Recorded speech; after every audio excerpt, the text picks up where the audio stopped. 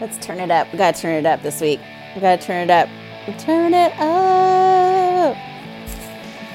Whew, what a week this has been.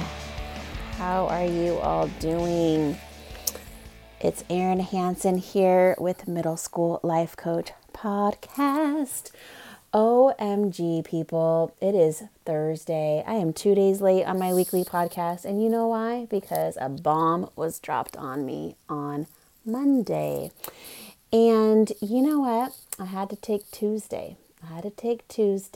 To get all my, what did my friend Amy say? Collect all my marbles. I literally had to get my head straight on Tuesday. So hence I am here a couple of days later, back in action.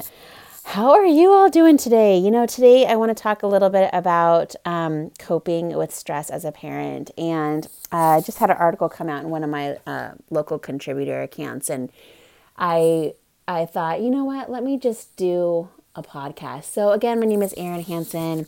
I am a parenting coach, life coach, educator for over 25 years, specializing in middle school, coaching parents, coaching teachers, and students. And you know what? I love this age group. It's freaking rad. And I'm here to help you as parents and as families connect with each other so that way, you don't have to just wait it out. So many parents wait out the middle school years and think, oh, my kid will be back to me. And then all of a sudden they're a teen. And they're like, okay, maybe when they're 18. No. So if you are listening today, this is the perfect time to listen. If you have 9-year-old, 10-year-old, 11-year-old, a 12, 13, listen with the family. And, feel free to reach out. I am Erin Hansen on Instagram. You can find me on Twitter, Erin Hansen _. Just Google Erin Hansen parenting coach or Erin Hansen coach. I'll come up. And I'd love to hear from you. So let's get started, peeps. I keep these podcasts short because I want to give you the ultimate value, and I know your time is limited, so I want to make it worth your while. So here we go. So just a couple tips. It's really important for you to show and teach your kids how to cope. Like, one of the most valuable lessons we can give our children is how to cope with these ups and downs and stressful times. And if our kids don't see us modeling great coping skills, they might not end up with great coping skills themselves. Or if we're always piping in and jumping in and trying to solve their problems, they might not have good coping skills later on. And one of the biggest things that kids that end up getting into trouble, they don't have really good coping skills. So they end up looking for other avenues in order to cope. So we all know this, right? We all know, not only do people have addictive personalities, but they end up going towards other things, friends, people, substances to make them feel better, food, right? And let's just face it, like, it's human. We are human. We all make mistakes, but I'm here to show you. Let's try to model some good coping skills with our kids. Okay.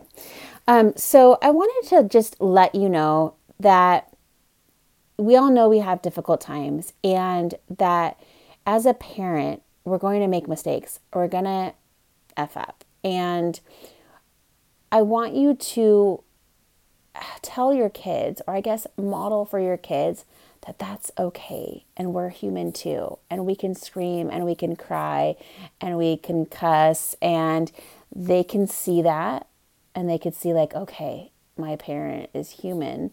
And they can see us get our act together, get ourselves together, apologize for our behavior if it was towards them. Hopefully it's not.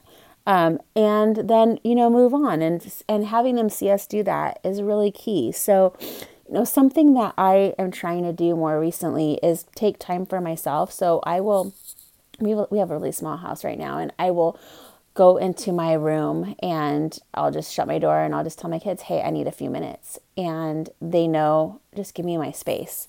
And in that time, I might meditate, I might journal, I might just sit there, I might just cry.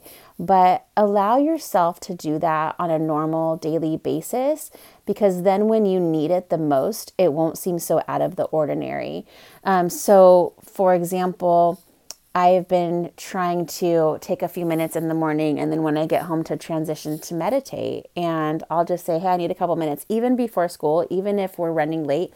I'll go in my room and sit down and take 2 minutes, 3 minutes, just close my eyes and like get ready for the day. And I just want to get in the habit myself, but also model for my kids that it's going to be normal, normalize it. So that way, when you really do need to take time alone, they'll allow you to be alone. I know it's really hard, especially if you have younger kids, but set those boundaries and show them that it's okay. And that way, when they're going through a tough time, you could allow them to take their time as well and say, hey, do you need a minute alone? Do you need to be alone? Do you need to go spend some time thinking to yourself? Okay. Along those lines, take mental health days if you need it. I don't know what you are all going through, but I do know that throughout life stages, there are times when shit hits the fan. And I'm not saying I'm not condoning take a mental health day. You're like, I'm feeling a little blah. No, okay, well, you still got a job to do, still got to go to work, fulfill your duties, unless you're self-employed or whatnot. But, and I think it's important for us to show our kids there that we keep going, right? But if something's really, if a bomb gets dropped on you, then and you need to take a day, if you cannot get yourself together and if you cannot calm your anger and calm the storm in a couple hours, then you need to consider doing something else where you are going to be able to get back into the state of being that is going to be of value to your family.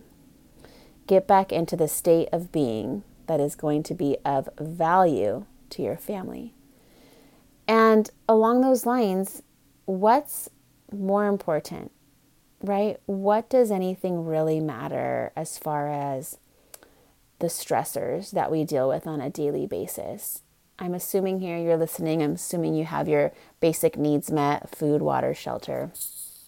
I'm assuming that your kids do as well, right? And so beyond that, what matters is each other. What matters is connection. What matters is you're safe.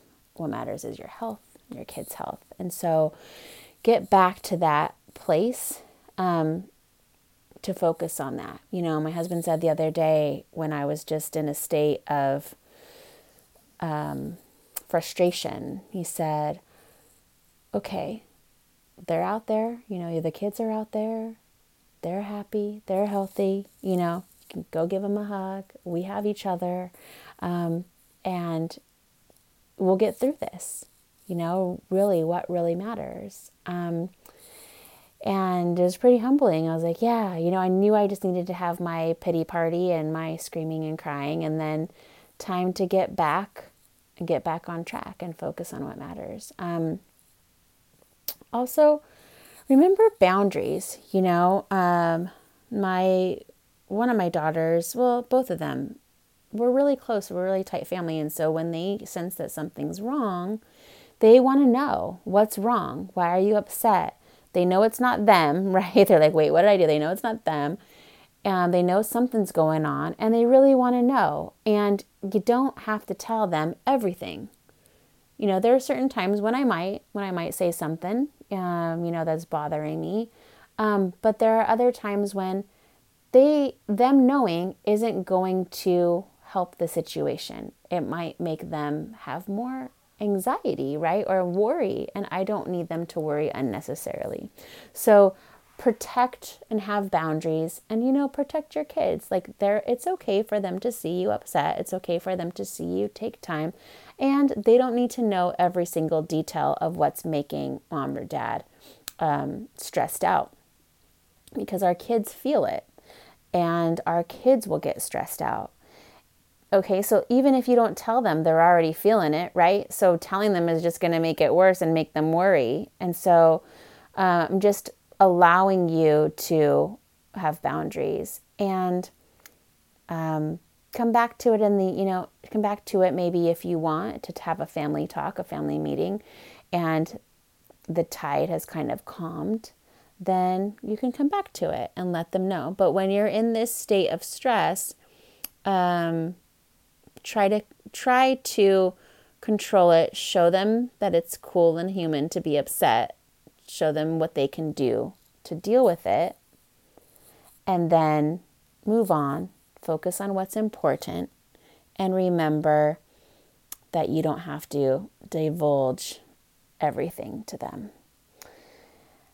I just think it's really important for us to normalize to our kids that there are going to be hard times.